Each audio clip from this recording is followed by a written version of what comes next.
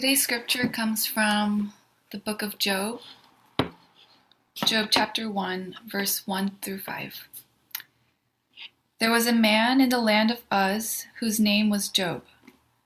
And that man was blameless and upright, one who feared God and turned away from evil. There were born to him 7 sons and 3 daughters. He possessed 7,000 sheep, 3,000 camels, 500 yoke of oxen, and 500 female donkeys, and very many servants, so that this man was the greatest of all the people of the East. His sons used to go and hold a feast in the house of each one on his day, and they would send and invite their 3 sisters to eat and drink with them. And when the days of the feast had run their course, Job would send and consecrate them, and he would rise early in the morning and offer burnt offerings according to the number of them all. For Job said, "It may be that my children have sinned and cursed God in their hearts." Thus Job did continually. This is the word of the Lord.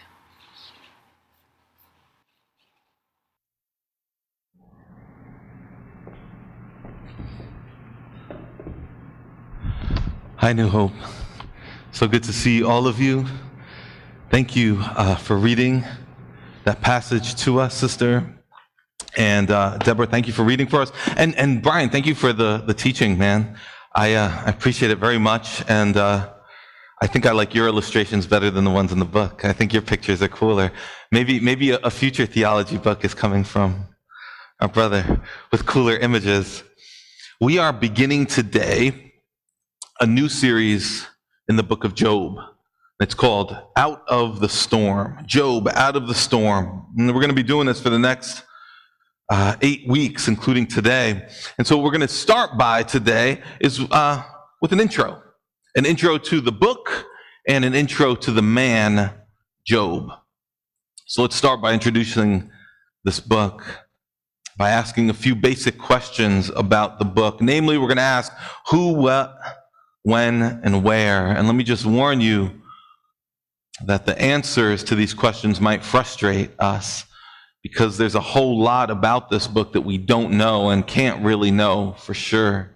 So we're going to start with that last question, where? Where does all this take place? Verse 1 tells us it's in the land of Uz. We can't know for sure where that was or is. It's possible that it was outside of Israel. A lot of scholars seem to agree on that. Possibly northeast of Palestine, but we can't plot where Uz was on a map with any real certainty. But when did all this happen? Well, the book itself may have been written in the 6th century BC, but the actions and the setting, they take place at some unknown time. Some scholars have believed that all of this takes place in the time before the Jewish patriarchs, maybe a generation or 2 before Abraham or Isaac. Well, again, we really can't know.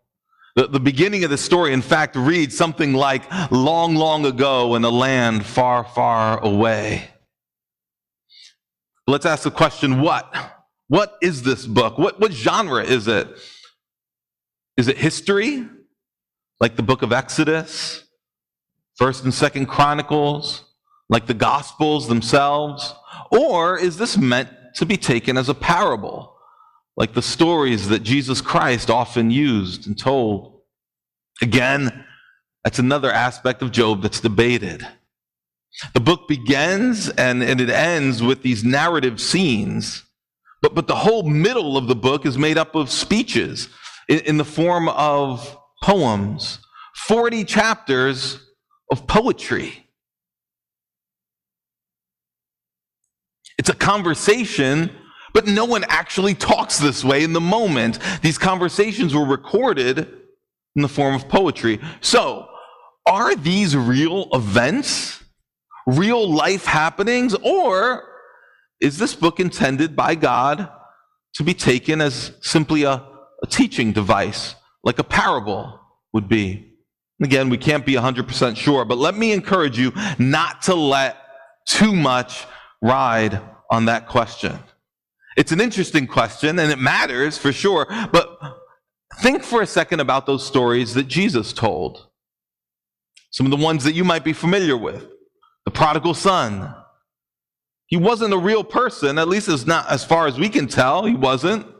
But Christ tells us about him and his father and his older brother in order to communicate real truth. So whether or not the prodigal son was a real guy who really lived in time and space is less important than the fact that Jesus uses his story to teach us real truth about God's grace and about our sin. Was there really a woman who had 100 coins and lost one of them and turned over her house to look for that one coin? It's a parable that Jesus tells. She probably did not really exist. But you wouldn't accuse Jesus of lying, would you? You wouldn't say, oh, none of this matters because she really didn't exist. No, we know that that's not the point of the story. The issue here in Job is that we don't know for sure whether this is intended to be received as historical fact or whether it's just meant as a teaching device. Parable. It's somewhat like Luke chapter 16, where Jesus tells the story of a rich man and a poor man named Lazarus. Not the Lazarus that he raised from the dead, another Lazarus. He tells a story about a rich man and a poor man who is treated terribly unjustly by this rich man. And then one day the rich man dies. Maybe you know that story. But people have debated over the years, is that a real story or is it a parable? Jesus doesn't tell us. But if it's a real story, then, what does it teach us? Immediately after that rich man dies, he's condemned to suffering, but he's able to see people in heaven, and I think on earth too. He's able to interact with God. Is that true? Is that what really happens to people after they die and are condemned to hell? Or do they have personal interaction with God? Are they able to see people in heaven? Is that how the afterlife works? In the story, that's the way it works. But the closer we study that story, the more we realize that Jesus' aim there isn't to tell us about the practical details of the afterlife. No, what is the story about? The story is about the need to repent and believe the gospel now. And it's about the fact that the comfort, whatever comfort we might experience here in this earth, is worthless if we're condemned to hell for our sin and our injustices. So in a similar way, Job chapter 1, as we're going to see next week, I'm not going to look at it today, but we'll see how Job chapter 1 presents us with this scene in heaven. And that scene raises questions for us. Like, is this really a window into the day-to-day events in heaven? Is this a window into how God makes decisions and interacts with his heavenly messengers, his angelic messengers? Should we really get our understanding of the relationship between God and his angels from this story? Maybe. But the closer we look at Job, the more we'll see that that's really not the point of the story. One scholar put it this way. He said the book of Job is focusing on how God works in the world, not how God works out things in heaven.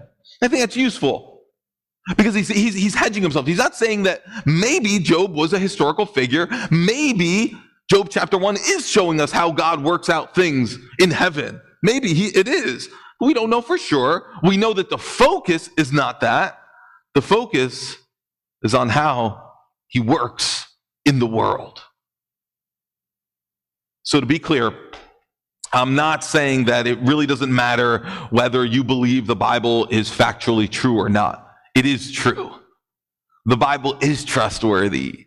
It's inerrant. It doesn't make mistakes. It also contains, at the same time, though, different genres of literature. And so some sections of the Bible are clearly presented to us as historical accounts. Some parts of the Bible are clearly real people who really lived and really died. We just went through the book of Ruth. Ruth, Boaz, Naomi were real people in real time and space. And some books, they even go to great length to show us that those people are real because they give us detailed genealogies of those folks. And then in other parts of the Bible, they're clearly fictional. Clearly fictional accounts that are told by real people to communicate truth, like the parables of Jesus Christ. And then there are still other parts of the Bible that use imagery, they use metaphor to communicate truth, like the book of Revelation does. But usually it's clear what genre a part of the Bible falls into. But from time to time, we encounter instances where it's not as clear as we would like it to be. And Job is one such case. It's interesting, for instance, that there's no genealogy of Job. He's just this person from a place that no one can locate. But I will admit that at this point, personally, I do believe that Job was a real man and that this is history. But the more I learn, the more I'm challenged in that. And the more I've come to realize that that's not really the point after all. So I do believe he's a historical figure, but even if I'm challenged in that, even if that conclusion changes for me, that doesn't really affect how I understand the message of this book or the reliability of this book. So the point for us is that we need to approach this with humility, realizing that there's a lot about this story that we don't know. That's a good place for us to start, actually.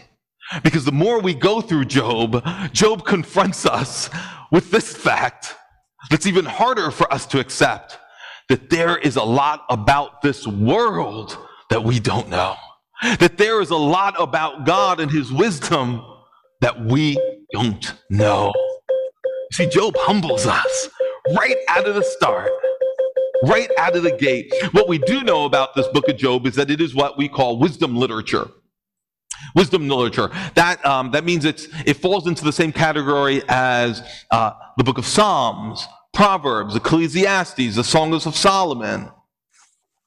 In fact, it's grouped together with those books in the Bible for that reason.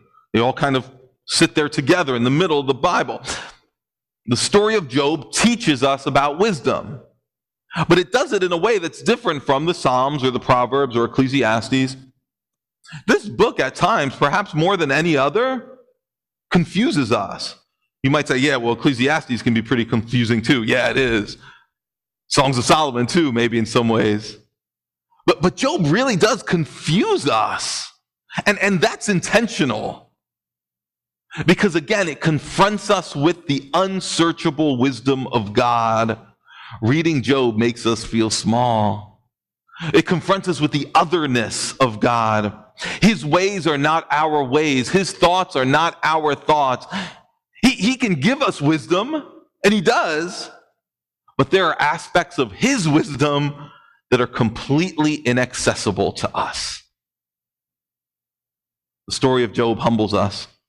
It leaves us saying, like Paul the Apostle, oh, the depths of the riches and the wisdom and knowledge of God. How unsearchable are his judgments, and how inscrutable are his ways.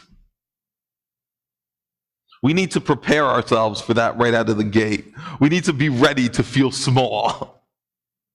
We need to be ready to feel our limitations. You can't teach a mouse to sing opera or a dog to do algebra. And you can't teach a human to fully understand God, his judgments, his choices. God reveals himself to us. He reveals all we need to know about him. He gives us enough to know about him, to be saved and to be in relationship with him. And yet there is so much about him that remains a mystery to us.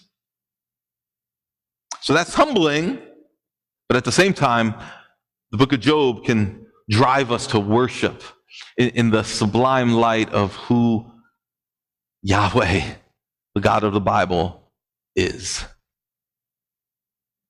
You see, the book of Job is not meant to cause us to humbly hide from God. No, to humbly worship God. Many people look to this book for help with suffering, and that's what we're doing. For many of us, this past year has been a long season of loss and pain and loneliness and fear. It's been a season of suffering. We should not be afraid to call it that. And so we're looking to God's words in the book of Job because we know that he can help us and he will help us.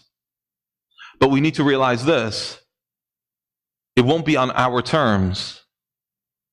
The kind of help that we want is often simple answers. We want simple answers to straightforward answers on what we're going through and why and how to process it all. But Job doesn't give us that. He doesn't give us what we want in some cases. But what Job does do, this book does give us insight into how to suffer. It gives us insight into our own hearts and into the character of Yahweh. This book, when taken the right way, can give us comfort. But if we come to this book looking for the kinds of answers that we want, regardless of what God wants, we may walk away frustrated, confused. Job gives us a realistic example of what intense affliction looks like. In some ways, we get in here a model for suffering. But ultimately, Job does not explain our suffering, the why of it. We need to look elsewhere in the Bible for that, and we will as we go through this book. The book of Job also calls us to trust God, calls us to relinquish our perceived autonomy, our authority over our own lives, to surrender it and rest in God's wisdom and God's goodness. Job shows us that in the midst of a whirlwind of confusion and pain, Yahweh is steady and trustworthy. Job shows us how to doubt our own understanding rather than doubt him, the God of the universe. His ways will confuse us.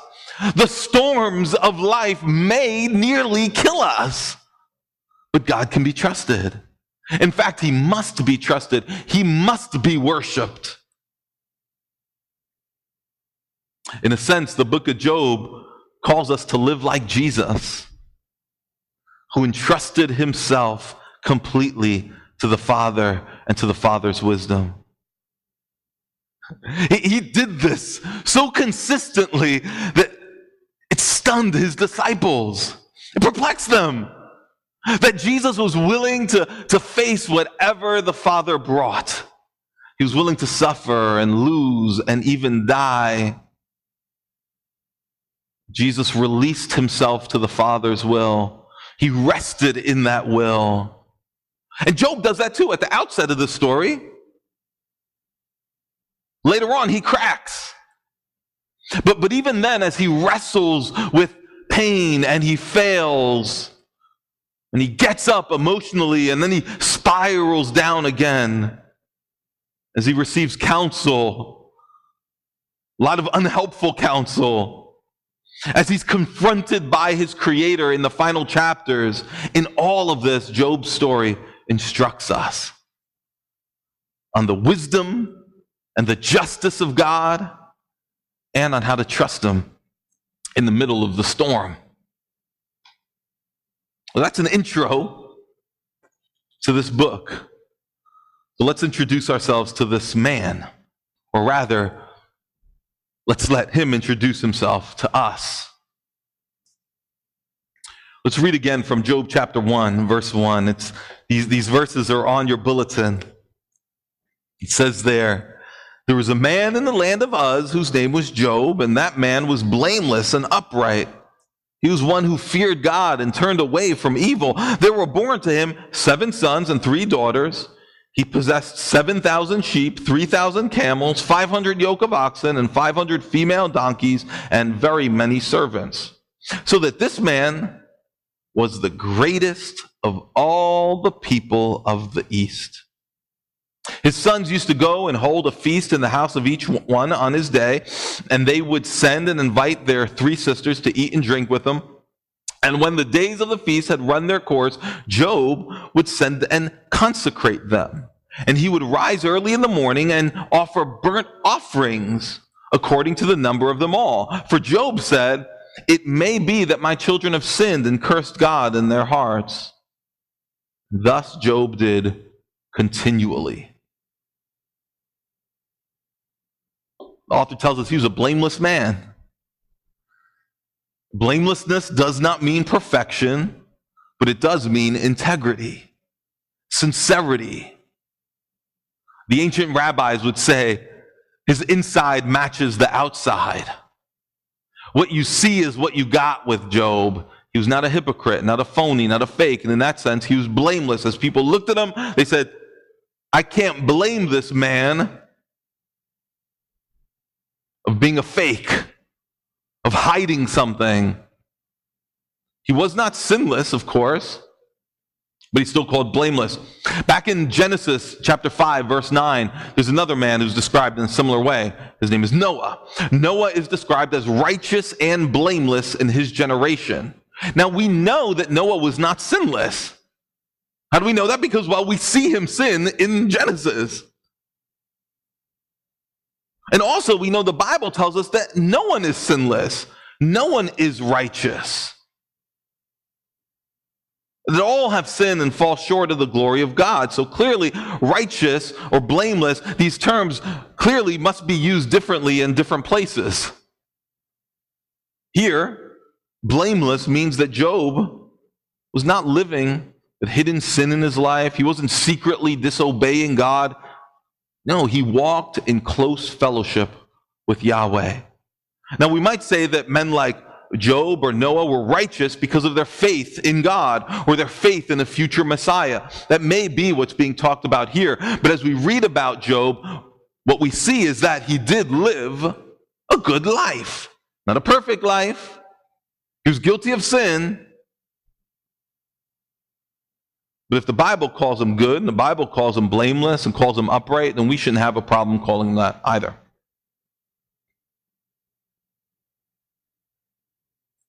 Upright means that he was honest and he was forthright in his relationships.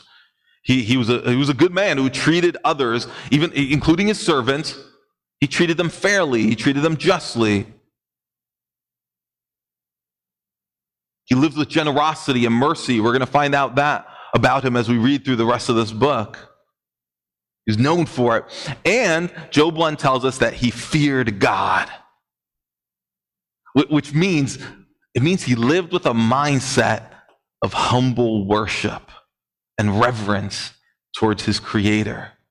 You see, he wasn't just a nice guy. He wasn't just fair and just towards others. He lived before the eyes of God. He was willing to disappoint people and forego his own desires if it meant honoring God. He feared God more than he feared the opinions and the actions of other people. Job was a man of faith who sought to live before the eyes of his Creator. And this motivated him, in the words of Job 1, to shun evil. In other words, he pursued holiness by turning away from what he knew was wrong. He also offered sacrifices for his children, too. You know what that tells us? Job was a spiritual leader in his household. He cared about the spiritual well-being of his children to the point where he got up early, not just to meet with God for his quiet time and spend a little bit. No, he woke up early and sacrificed for the sake of the souls of his children. Adult kids. This man really believed in God, and his actions reflected what he believed. His actions reflected what he believed. That's key for us to see about Job. You know, there's a famous comedian who used to say in his routine, he used to say, I've got a lot of beliefs, and I live by none of them, you'd say. And he say, that's just the way I am. I have these beliefs, but they're just my beliefs. I just like believing them. I like that part. They're my little believies, he says. They make me feel good about who I am. But if they get in the way of a thing that I want, well, I just do that. And the crowd cracks up. I crack up when I hear that. Why? Because the crowd and I can relate. Can you relate? But how about Job? The way he's presented to us here, he is not a man who held on to his little believies because they made him feel good. No, he lived in light of what he knew to be true. He lived with a fear of God. Ezekiel 14:14 and 20, they group Noah and Daniel together with Job. And those three men, Ezekiel says, were the most righteous men of all time. Job, Noah, Daniel.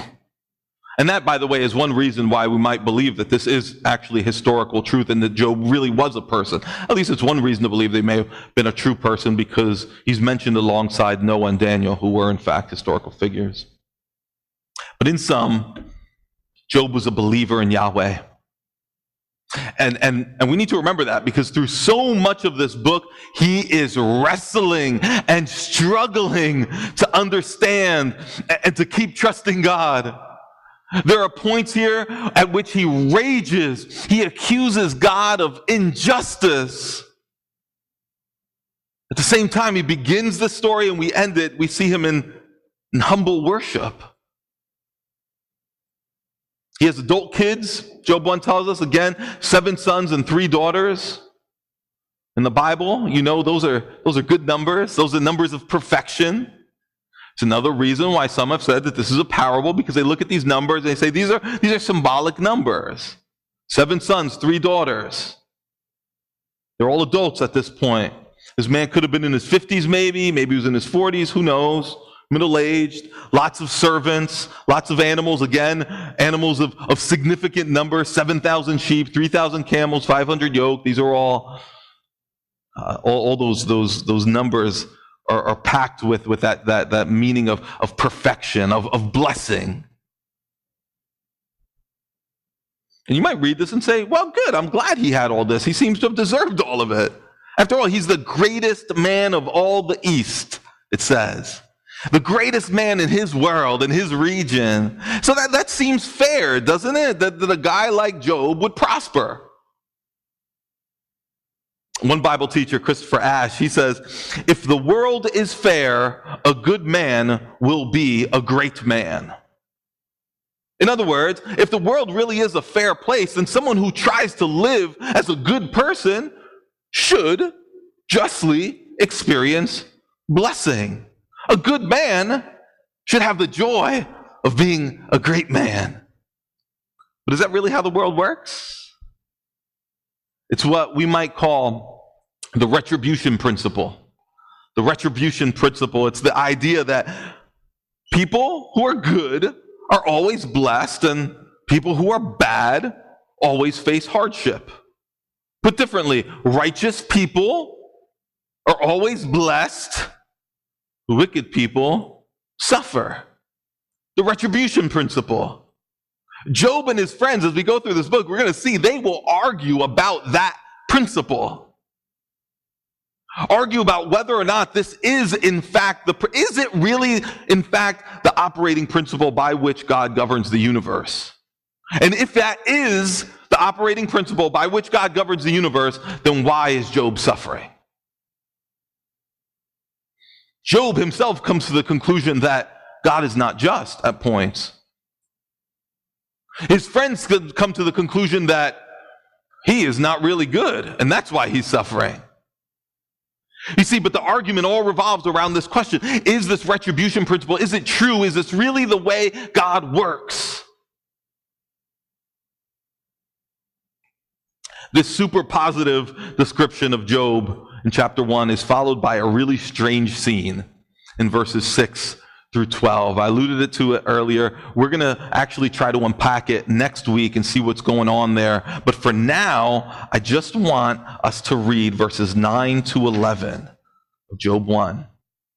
God has just described Job as a blameless and upright man who fears God and turns away from evil. God himself describes Job in the same way that the narrator described him earlier. And then in verse 9, look at this. Then Satan answered the Lord and said, does Job fear God for no reason? Have you not put a hedge around him and his house and all that he has on every side? You've blessed the work of his hands, and his possessions have increased in the land. But, stretch out your hand and touch all that he has, and he will curse you to your face. This is what Satan says to God. Disturb his blessings, disturb his comfort, take something away, and he will curse you to your face, Satan says. You see what Satan is asking here? He's asking, is Job really good? Does he really worship and obey you, God, because he wants to? Or is it because you've given him so much and he wants to keep what you've blessed him with? He wants to keep that comfort, that protection. Thank you, Elise. That was very helpful. He wants to keep that family. He wants to keep his stuff. In other words, does Job serve you, God, because he loves you or because he loves what you've given him? Is it really you he's into, or is it the stuff? And of course, the only way to really find out for sure is to take away the stuff, to stop the blessing and then see. And that's what Satan suggests. And God agrees to the test. In one of these decisions that to us seems unexplainable. Why would he do such a thing? His ways are not our ways. We'll learn more as we go on. But already with this very first decision that God makes, this confuses us. This confounds us. This is a God of Hesed love? This is a God of steadfast loving kindness doing this to Job? Allowing this to happen? We're already getting confused. At least I am. And you should be too if you know the God of the Bible. With more clarity will come as we move through this story. For now, we need to focus on this challenge. In the verses that follow, as we'll see next week, a whirlwind of pain descends on Job, the greatest man in all the East. And it worsens and worsens until Job is left broken and wishing he were dead. That's not the end of the story, of course. He will see restoration and healing. But the way to get there is so hard. It's through a storm that almost destroys him. We might wonder sometimes, God, why do good people suffer? Why do bad things happen to good people, God? Have you ever wondered? Satan is asking the opposite question. He's saying, why do good people prosper? After all, Lord, if you didn't prosper them, they wouldn't be good. If you didn't prosper them, they would have no motivation to be good. You see, God, rewarding people corrupts their motives. They're simply using you, God, to get what they want, the blessings. Take all that away, and you'll see what it is that they really care about, what they really trust, what they really worship. That's what Satan is saying. The book of Good Job gives us this question to wrestle with too, in a personal way. We need to take this question home with us. If God took away what he has given you in this world, would you still bless his name? Would he still be worthy of your worship? Or are his blessings what make him worthy of your worship? Is his kindness towards you all that makes him deserving of your allegiance? Is his kindness towards you what makes him deserving of your allegiance? In other words, what makes him worthy? Why do you worship him? What makes him deserving of your praise, your devotion? What is it about him? What makes him worthy of your trust? That's an especially difficult question. What makes him worthy of your trust if you believe that you should trust him? I just came across early this morning, I came across this fantastic article in The Atlantic written by Dr. Tim Keller. Tim Keller wrote this article about his recent experiences having been diagnosed with pancreatic cancer. I really recommend it to you. It's really great. It's a rather long article, but it's really great. And at towards the beginning of this article, Keller talks about the fact that suffering can negatively affect our trust in God. Obvious point, perhaps, right? But he talks about his own struggles, and he talks about the struggles of others that he's known. He talks about a woman in particular who he knew to be a Christian woman. At least at one point he believed her to be a Christian woman, but she told him that she had been diagnosed with cancer, and that's why she stopped believing in God. She said to Dr. Keller, "I can't believe in a God who would do that to me." Quote.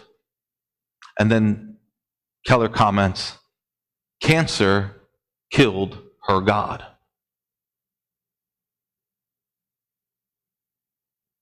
What makes God worthy of your trust? Is it your relative well-being and your health? Is it blessing? What is it? What if the blessings stopped? Or at least you perceive them to have stopped. What if he denies you what you want? Or he takes what you already have? Will he still deserve your confidence? Will you still submit to his wisdom and his ways? And even if you struggle to submit to his wisdom and his ways, as we all do, will you be able to say, he is worthy? These are not easy questions. And we're going to be coming back to them in the weeks ahead as we work through this story of tragedy and restoration. We're going to see how Job responds to those questions.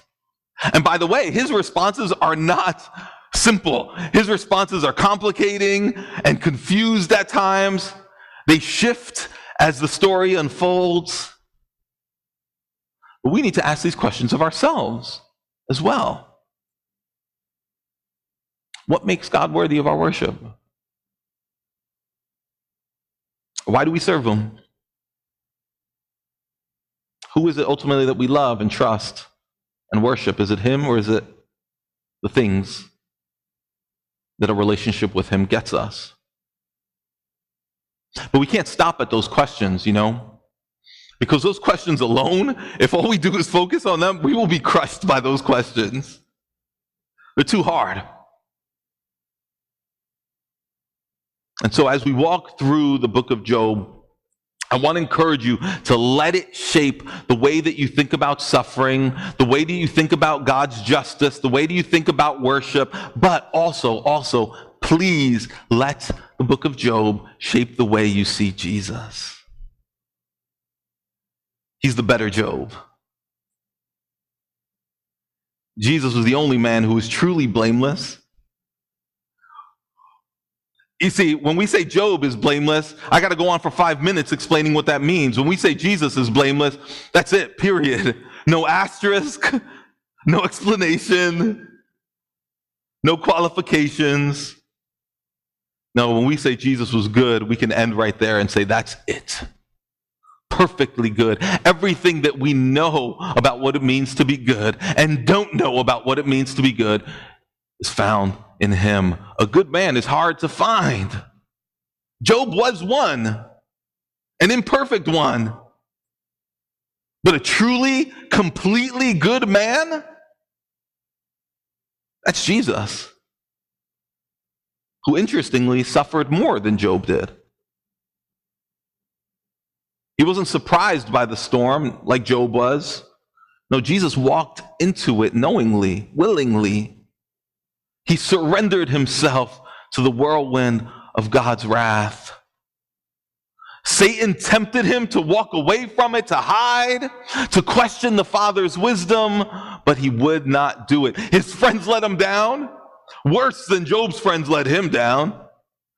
Jesus' friends even denied and betrayed him. And so we look at Job with sympathy, but the crowds looked at Jesus with mocking accusations. And we would have likely done the same if we saw him there, stripped and beaten and impaled on this piece of wood in public. We would have said probably deserved it. After all, retribution principle, how do things work? An evil man, you're going to suffer. It's probably what happened to him.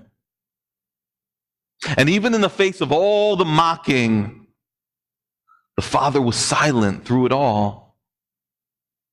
Rather than hear comfort in the whirlwind, Jesus experienced that storm alone.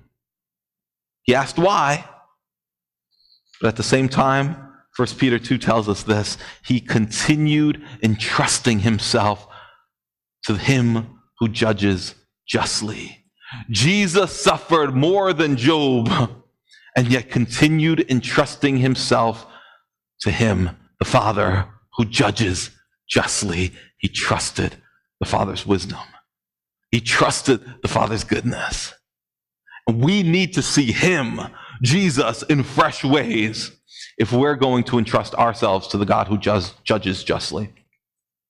If we're going to submit ourselves to his will when his operations confuse us, when he allows or even ordains loss and disappointment and pain in our life, if we are going to trust him, we need to see Jesus, his perfect example of what it looks like to suffer innocently while trusting God. A God who sovereignly governs over the universe and does it well, even when it confuses us. A God who's so unlike us, but yet he became like us in Jesus, and he felt the storm. If we're going to suffer well, we need to see Jesus in the story of Job. If we're going to somehow reconcile in our minds the fact that we know that God is a God of steadfast loving kindness, of hesed love, if we're going to reconcile that in our minds with the fact that he brings these hard, painful providences into our life, we need to see Jesus in the book of Job. Not just because Jesus shows us how to suffer well. No, more than that. Jesus entrusted himself to the Father, and he suffered not just to show us how to endure storms. He did it to rescue us from ultimate destruction in an ultimate storm. The pain that we experience in this life is no joke. The pain that some of you have experienced, and maybe the pain that is ahead that you don't even see coming yet in this world, is no joke. It has the power to crush us, left alone. But the pain of this world is as bad as it will ever get for you if you are in Christ. If you've entrusted yourself to the one who is judged in your place, however bad it gets here on this earth is the worst it will ever be for you. Because the whirlwind of pain here will be followed by eternal blessing. Because for you, the whirlwind of God's wrath was quieted. Jesus endured the retribution that we earned because we have not been blameless and upright, because we failed to fear God and walk uprightly and shun evil, because we failed to trust and rest in the wisdom of his ways. That's why he faced the storm, and that's what we need to see in Job too. Not just an example of suffering, we need to see Jesus' substitutionary suffering in our place. That's why he faced that storm, so that we could be safe in him through whatever storms we face here and rescued completely from the storm of God's wrath. Just like, think about storms in the Bible. Think about Noah and how Noah enjoyed safety in that ark while the storm went around all around him. Or think about Jesus' disciples who experienced safety in that boat while Jesus slept, and then later he quieted the storm. Likewise, you are safe from the whirlwind of endless suffering if you have put your faith in Jesus Christ. The pain that you're experiencing here is as bad as it'll get, and it is bad. Job doesn't minimize human suffering. Noah suffered. He saw the destruction of an entire community, a world around him. You think the disciples weren't traumatized by what they experienced in the boat on that night? These experiences are painful. They're scarring. And the suffering that you experience in this world and our brothers and sisters are experiencing now are scarring. They are traumatizing. But there will be healing. There will be full restoration. That's the picture that Job ends with. And that's the reality that your story ends with if you have put your faith in Christ. In fact, your story ends better than the end of the book of Job. It doesn't just end with healing and restoration, it ends with resurrection. The story of Job can help us to suffer, but it must help us to find safety and peace in Christ.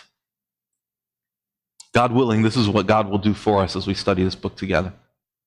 Let's pray. Oh, Lord, we thank you that you are not like us. We thank you and praise you for your unfathomable wisdom. We ask that you would help us to love you more than the things that you give us and do for us. We ask that you would use this story to build in us deeper understanding, yes, but more than that, deeper trust in you. Help us to suffer well. Help our brothers and sisters to suffer well with hope and to find comfort in the storm because of who you are. We ask this in Christ's name. Amen.